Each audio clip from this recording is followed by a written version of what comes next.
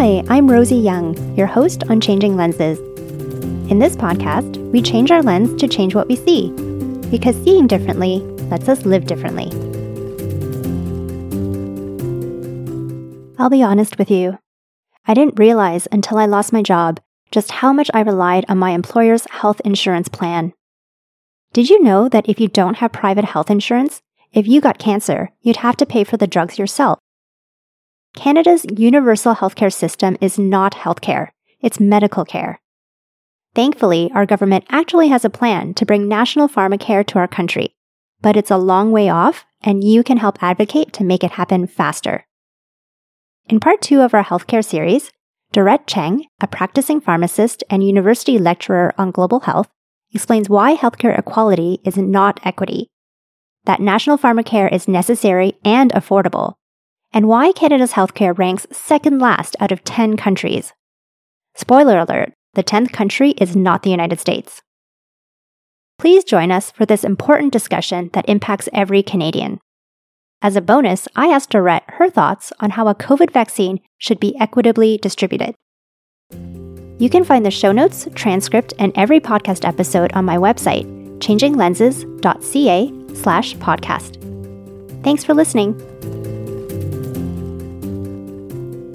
Welcome, everyone, to part 2 of our discussion with Dorette Cheng, a pharmacist who has worked in healthcare systems for over 20 years. Dorette joined us in part 1. If you haven't already listened to part 1, you don't need to in order to listen to this part of the podcast.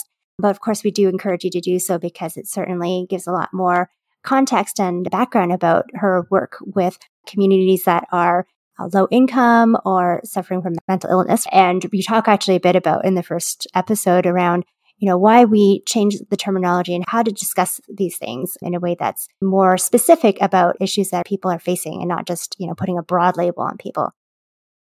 And Dorette, in part 1 of our episode, you ended by making this really powerful statement around our Canadian healthcare system, which gets touted very loudly by the Americans as, Canada is known for their great healthcare system, probably because they don't know anything else about Canada or can't say anything else nice about Canada. And I think most of us are appreciative of the fact we can see our doctors for free. We also complain about our healthcare system. I think Canadians complain about healthcare and weather almost the same amount. So of course, we know that our healthcare system is flawed and it does vary province by province, but probably similar issues and similar benefits in every province. So let's get right into what you were saying at the end of the last episode around equity and equality not being the same in healthcare. Can you dig more into what you mean by that? Yeah, I think what I was trying to get at is that the universal healthcare that we have here in Canada was based on the premise of equality as a primary principle, especially when it came to developing some of the processes, some of the protocols. That is also seen as a benefit. And the principle of equality is basically that all people ought to be treated in the same way and ought to have access to healthcare, right? That's a basic human right. And that's what it's based on. But it can pose somewhat of a challenge when it comes to an ethics perspective.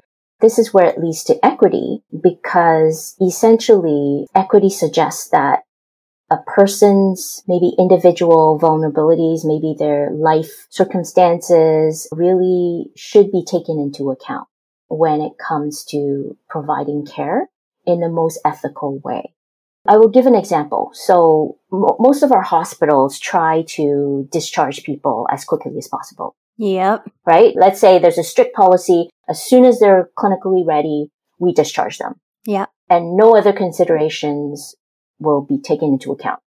If they're clinically healthier, great, discharge them, right?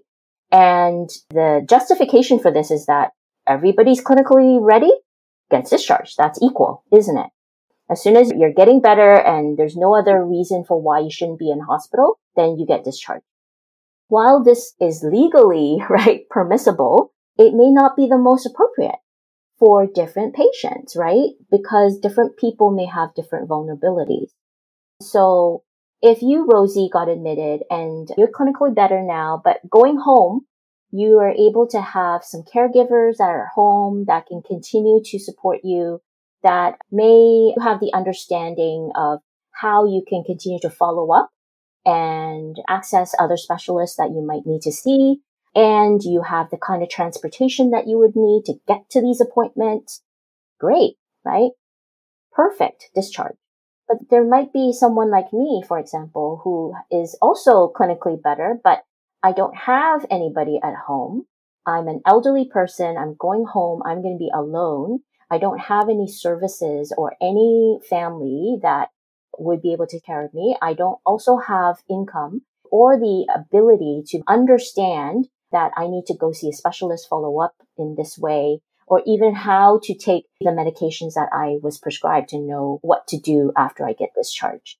So accessibility is equal, but it's not equitable. If we were to discharge you and me exactly at the same time without the extra supports that I would need. So a more equitable approach would be, okay, I'll discharge you, but I'll discharge you with maybe some more supports. So I'll provide you with some home care, or I would provide you with a home visit from your family doctor. Or if none of that is available, I will need to keep you longer in the hospital, which often happens. Okay. So, and I would have thought that Canada has those supports in place to figure that out.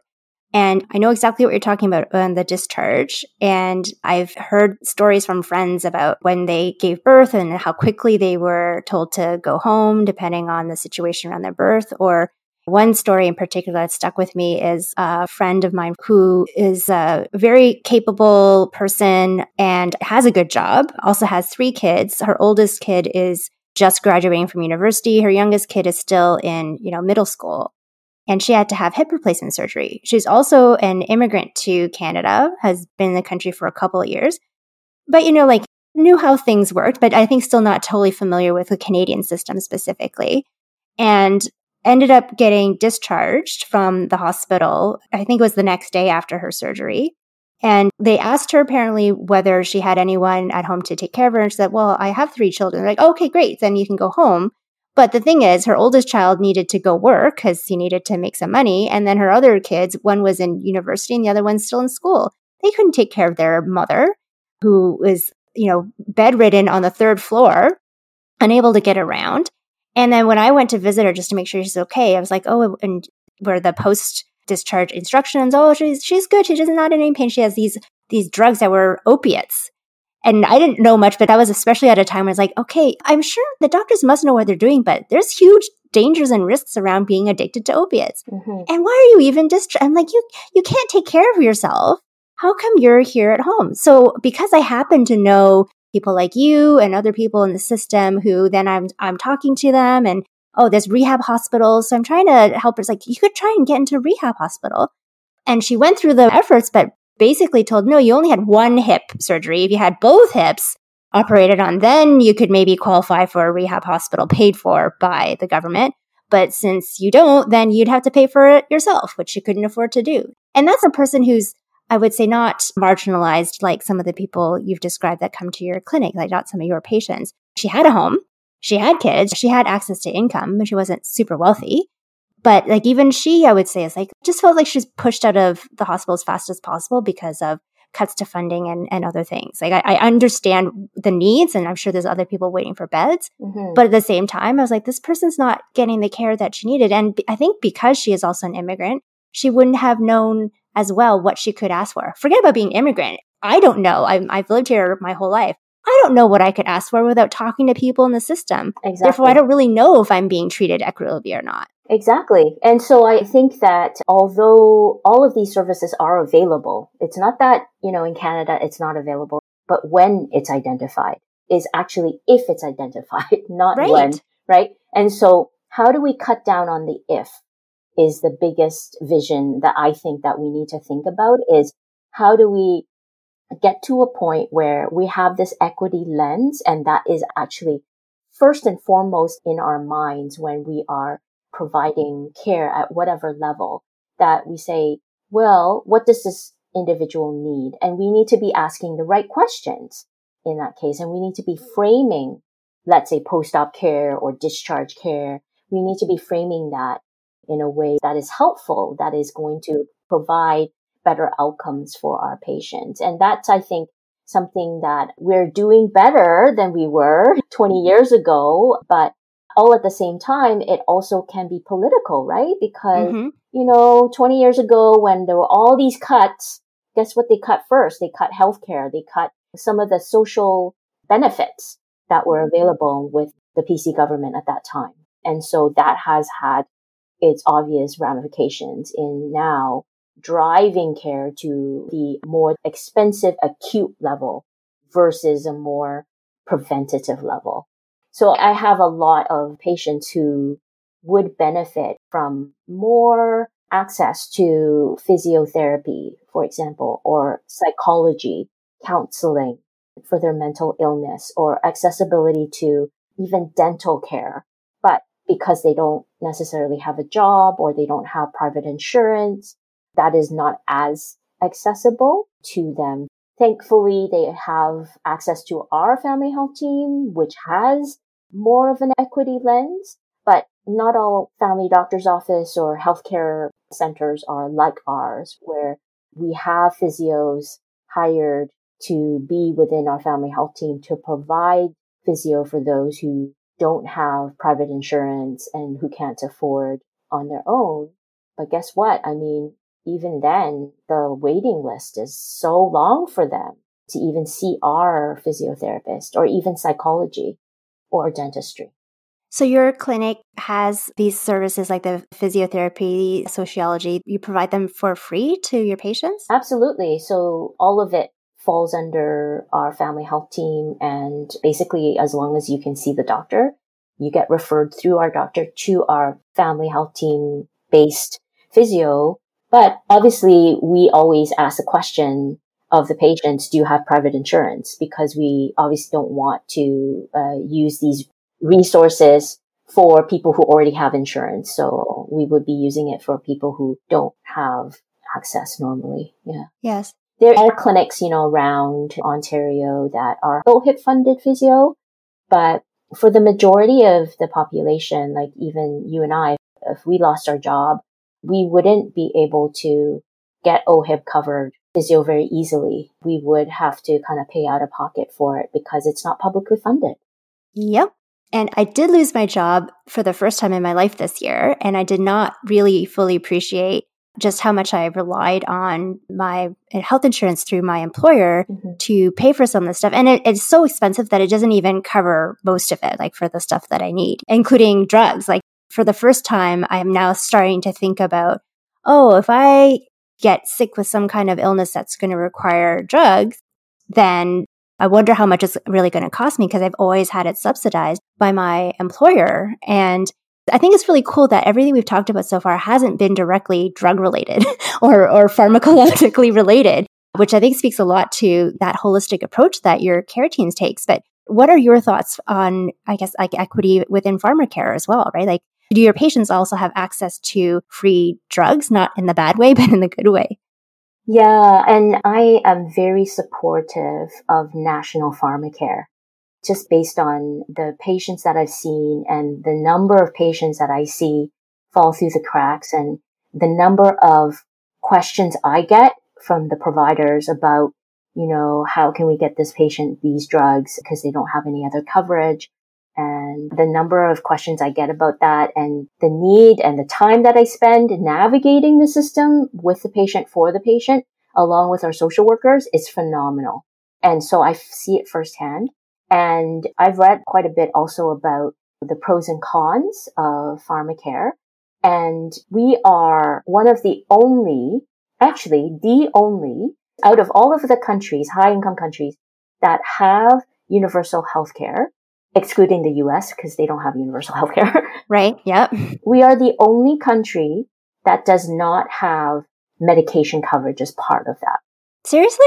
Exactly. Yes. How many countries is that out of? Let's say out of that, top 11 countries. So let's say OECD countries. So we're talking about the high income European countries like the UK, Austria, Australia, the Netherlands, Germany, Switzerland. So a lot of the higher income OECD countries. And if we look at how Canada actually performs on a healthcare system performance point of view, out of the top 11, maybe top 10, let's say, excluding the US, we actually rank number 9 out of 10.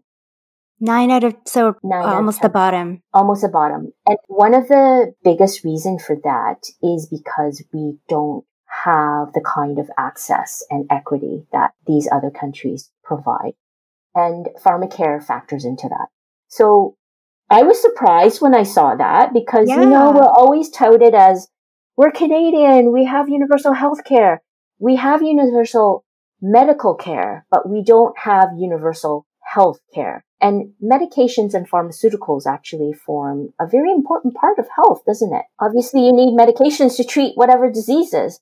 And so without access to that, it's very difficult to get further up in the performance scale if we are to do that. So this is really interesting because you would have this global perspective because you also teach global health, right, at the University of Toronto. Yeah. So I think this is really eye-opening for me as a Canadian, for sure. I guess I've only really heard it from either within Canada, and we don't really have other comparators if we don't ask, and the US, who always say that we're better just because we're better than them. But like the other well-off countries that I've never even thought about their healthcare, I don't seem to have heard about their healthcare, but now I'm learning that actually we suck. And comparing to those guys who have great healthcare systems, we're at the bottom pretty much. Yeah, we are. And actually, for the amount we spend on Canadians' healthcare, we're not getting the same value as someone living in the UK or someone living in Australia would be getting. We are probably one of the top countries paying a lot of money for the healthcare that we get.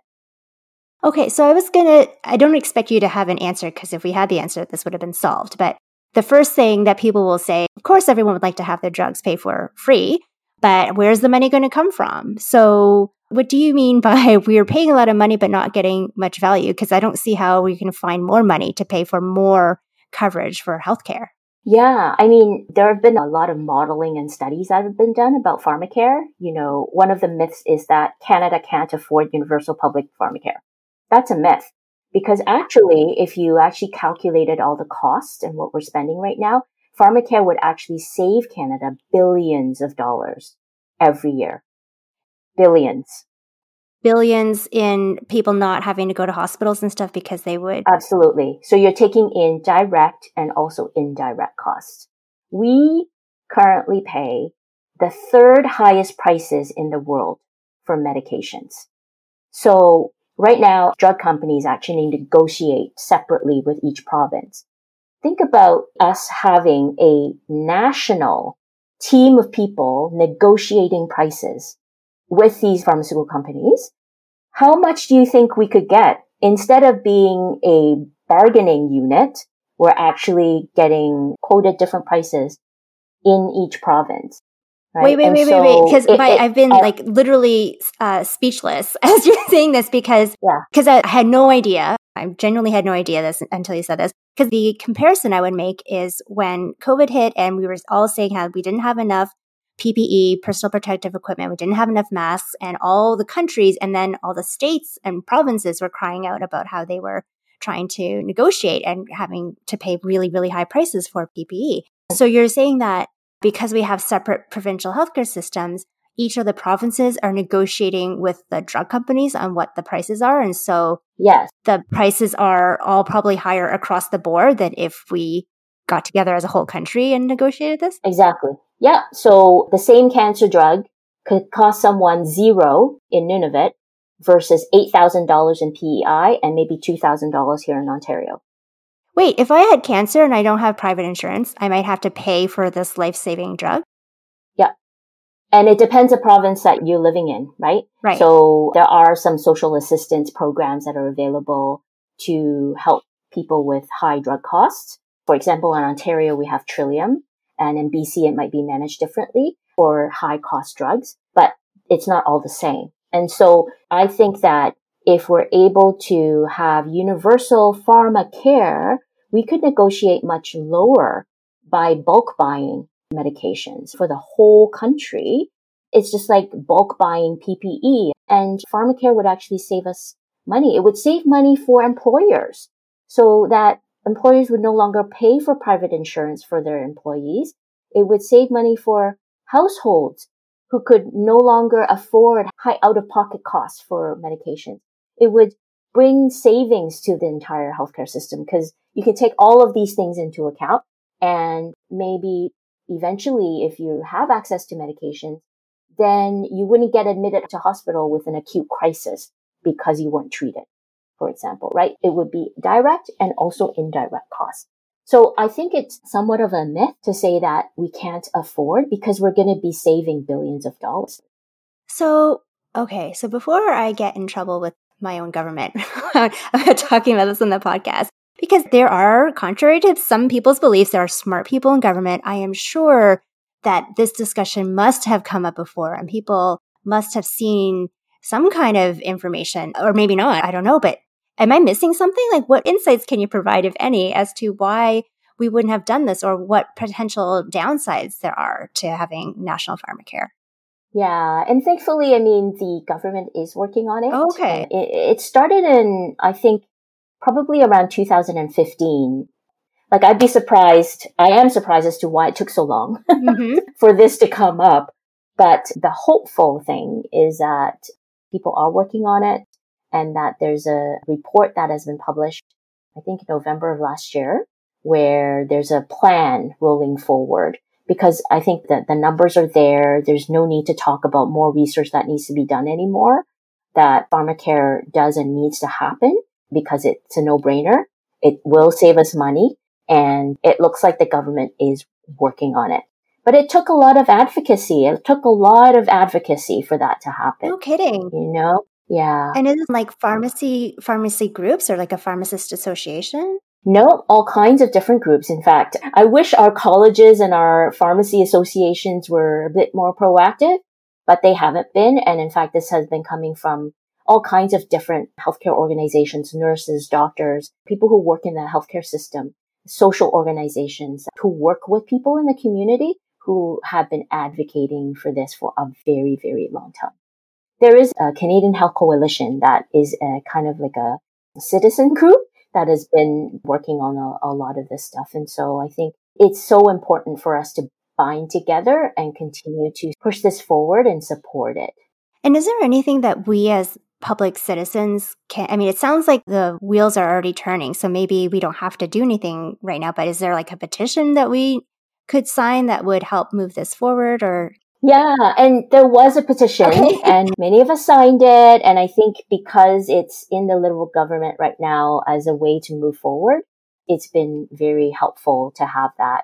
So their objective is to be able to roll out pharmacare by 2027. 2027?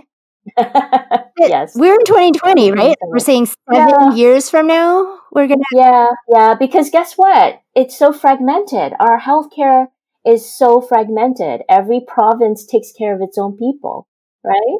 So Ontario, for example, one of the kind of close to pharmacare examples that I can give was when Kathleen Wynne was able to roll out OHIP Plus. And so OHIP Plus was for everybody under the age of 25 would have access to our Ontario public formulary. So like drugs. Drugs, exactly. Okay. And that set of drugs that would be covered are essential drugs, that are included. Right. So they would be the same set of drugs that seniors, people who are on Trillium, people who have Ontario Works or have disability, the public would have access to. So anybody under the age of 25 who doesn't have private coverage would have access. So this is kind of similar to what we're talking about here is if you lost your job, you would be, if you were under the age of 25, be able to have your medications covered. Unfortunately, if you're over the age of 25, right now, you fall through the cracks, right? So, yeah, unfortunately, I fall through the cracks in that case because that's just a few years too late for me to take advantage of that policy. Yeah. Wow. Okay, so do you think that there's maybe some opportunity with COVID? Like this 7 years thing, what I really saw with COVID, and I think many of us saw, was when there's some fire under our butts, things can happen quite quickly, like beyond any speed that we would have ever said possible before. So when there was no crisis, I could see it takes 7 or 8 years or whatever to roll out a national pharmacare. But I don't expect them to take 7 years to administer a national vaccine for COVID, which I bet you that's going to have to be negotiated for nationally, or I sure hope it'll be negotiated for nationally, because I wouldn't want to see us held up because 10 different provinces and then plus territories have to go negotiate for this. So I don't know, like, what are your thoughts on how COVID might positively impact changes to our system going forward? Yeah, absolutely. And I think all the things that have happened over the last 5 months, 6 months, right, since COVID happened has really highlighted. And so the discourse on equity, the discourse on diversity, the discourse on the people who are falling through the cracks are exactly the people that we need to actually be focusing on when it comes to healthcare. And so I think that the political will, when it's there, it can happen. You're right. Yeah. And really, pharmacare was all about political will. It is.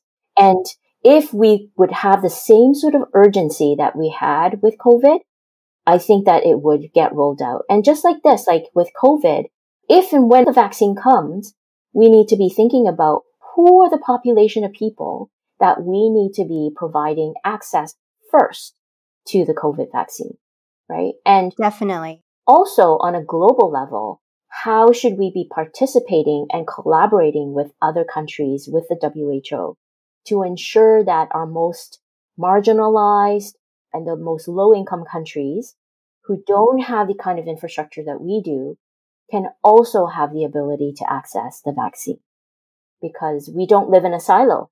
And so, yes, as much as I think that we do need to take care of our population and focus on our population, but we also need to take a broader lens to think about the other people in the world that also need access as well. So, and I'll ask you a kind of a challenging question. And because it's challenging, I'm not asking you professionally, it's just purely from your personal point of view, your personal values or philosophy, thinking about equity and, access to the vaccine when it comes ready. At least in Canada, do you think it would be more equitable, not equal, but equitable, to be first giving the vaccine than to people who are the most at risk, like people who have to, say it's wintertime and they're crowded together in the homeless shelters, versus people who can live in their own homes with their family bubbles, or people who have to work at the grocery stores and they're exposed frontline every day versus people who can work from home? What are your personal thoughts on, what would be fair around the vaccine? Yeah, I think so. I mean, I think we can look at some of the stats of which population here in Canada has been the most affected. And mostly we do see in the shelters, those who are in close quarters, maybe who have vulnerable housing situations, those who maybe are in the outskirts, those who were in the long-term care homes, the elderly who are homebound and who have lots of different healthcare providers going in and out of their homes all the time. So primarily the population that have been the most affected, we need to focus on that versus saying everybody should have equal access. No, we need to take an equity lens in looking at who we should provide the vaccine to first. So as a society as well, I think that we need to educate ourselves and each other about what does equity mean? What does fairness mean when it comes to healthcare and taking care of each other as a society and as a citizen? If you have the resources to be able to self-isolate and care for yourself and not have as much exposure to the COVID virus, then why should the COVID vaccine not go to somebody else first over you? So I don't know. That's just my opinion about that. Just knowing that if we take care of each other and look at others first, we are better off as a society. I feel the same as you. It'd be very interesting to see how we as a society would answer that question, that why shouldn't it go to someone else before it goes to you? I'll be the first to confess. It's easy to sit here for me in my, cozy little apartment and say yeah, that's what I would say now. But push comes to shove, the vaccine comes and they say, well, you could get it now, or you could wait a year and give it to someone else who might need it more than you. And then you'll get it a year later, but then you're not vaccinated for a year. Mm-hmm. I would hope that I would give that away to someone, but I have to be honest with myself and with you who are listening and saying, well, I don't know what I would really decide in the moment. But if you're a human being who cares about other human beings, hopefully that would be the decision that you would make. Yeah. And I hope that those who are making the decisions, public health, the leaders in our country and various provinces, right? That there's policy, there's criteria, so that in order to get the vaccine, we would have to fulfill certain criteria. And that's the most equitable way to make it, right? Instead of making it a more individual decision. I mean, we're human beings and we're flawed, and obviously we're always looking out for our own best interest. But if we can somewhat educate ourselves on what does this mean? What does the bigger picture look like? Then hopefully we can feel better about, not getting the vaccine first, Mm-hmm. Yeah. Yeah. Yeah. Well, if we, are all staying at home for the most part, like we should be, if we have the privilege to be able to stay at home and are washing our hands and wearing face masks when we go out, then, hopefully we'd be very, very low risk to get it even without a vaccine. Right? So, absolutely. Yeah. Yeah. Plug for Dr. Teresa Tam there. You're welcome, Dr. Tam. Thank you so much, Dorette, for 2 episodes of just amazing discussion and, I think really speaking to the heart of us as community and neighbors in Canada. We all share one country. We're sharing 10 or 12 healthcare systems. So really, we all need to be healthy together, and we all have only the same number of limited resources, whether you split it up 10 ways or one big way. So I really appreciate the new insights that you shared. I've definitely learned a lot. You've definitely given me new lenses to look through. And before we close off this part 2 of our series on global healthcare and pharmacy care specifically, I kind of want to go back to something you mentioned earlier about everybody taking a chance to learn.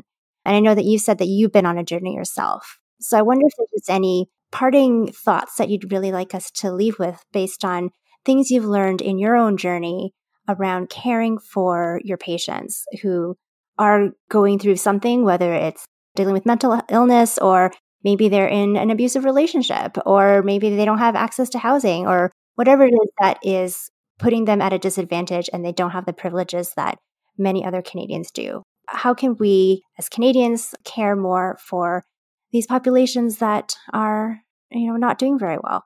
Yeah, I think the biggest thing that I've learned is to not just look at doing my job and being efficient in doing my job, and that actually I'm caring for people. And so knowing people's stories and talking to them and actually learning and being interested in them as people really provides a lot of insight into how best to provide that care.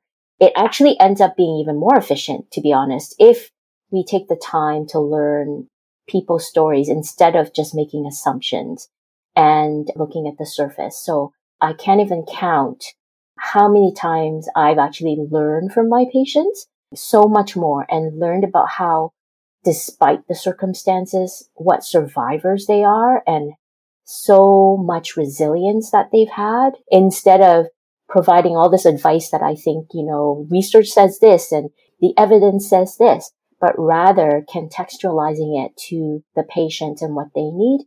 And that has really helped me actually in my job to be better at it and be able to get better health outcomes, because I'm trying to learn what would work for that particular patient and not just ask the very basic surface level questions, but really care for them as individuals and what their needs are, and ask questions instead of providing advice right away. So I think that I've learned a lot. Had I not been exposed to different people and practiced in different settings, I think that I wouldn't have the kind of lens that I do now. I hope it's a better lens. I think it is, but I'm still on a journey, And so if there's any way to try to be open-minded and learn more, don't look just at the surface, but look beyond the surface and look at the person and what they've experienced and what's going on in their life, it actually helps us to be a bit more empathetic and compassionate in our care. And in fact, that actually makes the care even better. The patients do better when we focus more on the social aspects of health and when we focus on equity. Thanks for sharing that, Dorette. Thank you so much for the time that you've taken to be with us and just sharing so much about your work and your life and inspiring us to, think about healthcare and pharmacare. in Canada in a different way. I am actually going to take this away and look up how we can continue to push maybe it's our MPs, or I don't know how it is, but if there's something we can do to get a national pharmacare program in before 7 years from now, I'd be happy to write an email to somebody to encourage to do that. So to you who's listening right now, if that's something that you are curious about as well, anything I find out, I'll make sure to post either on my website, changinglenses.ca, or we'll put that in the show notes if I get that in time for the podcast. Again, thank you, Dorette, for being with us today. Really appreciate you. Thank you, Rosie. It's a pleasure. Thanks for giving me the opportunity to have a voice and bringing these important issues forward. And I hope that we can continue to learn together and continue changing our lenses and grow. Absolutely.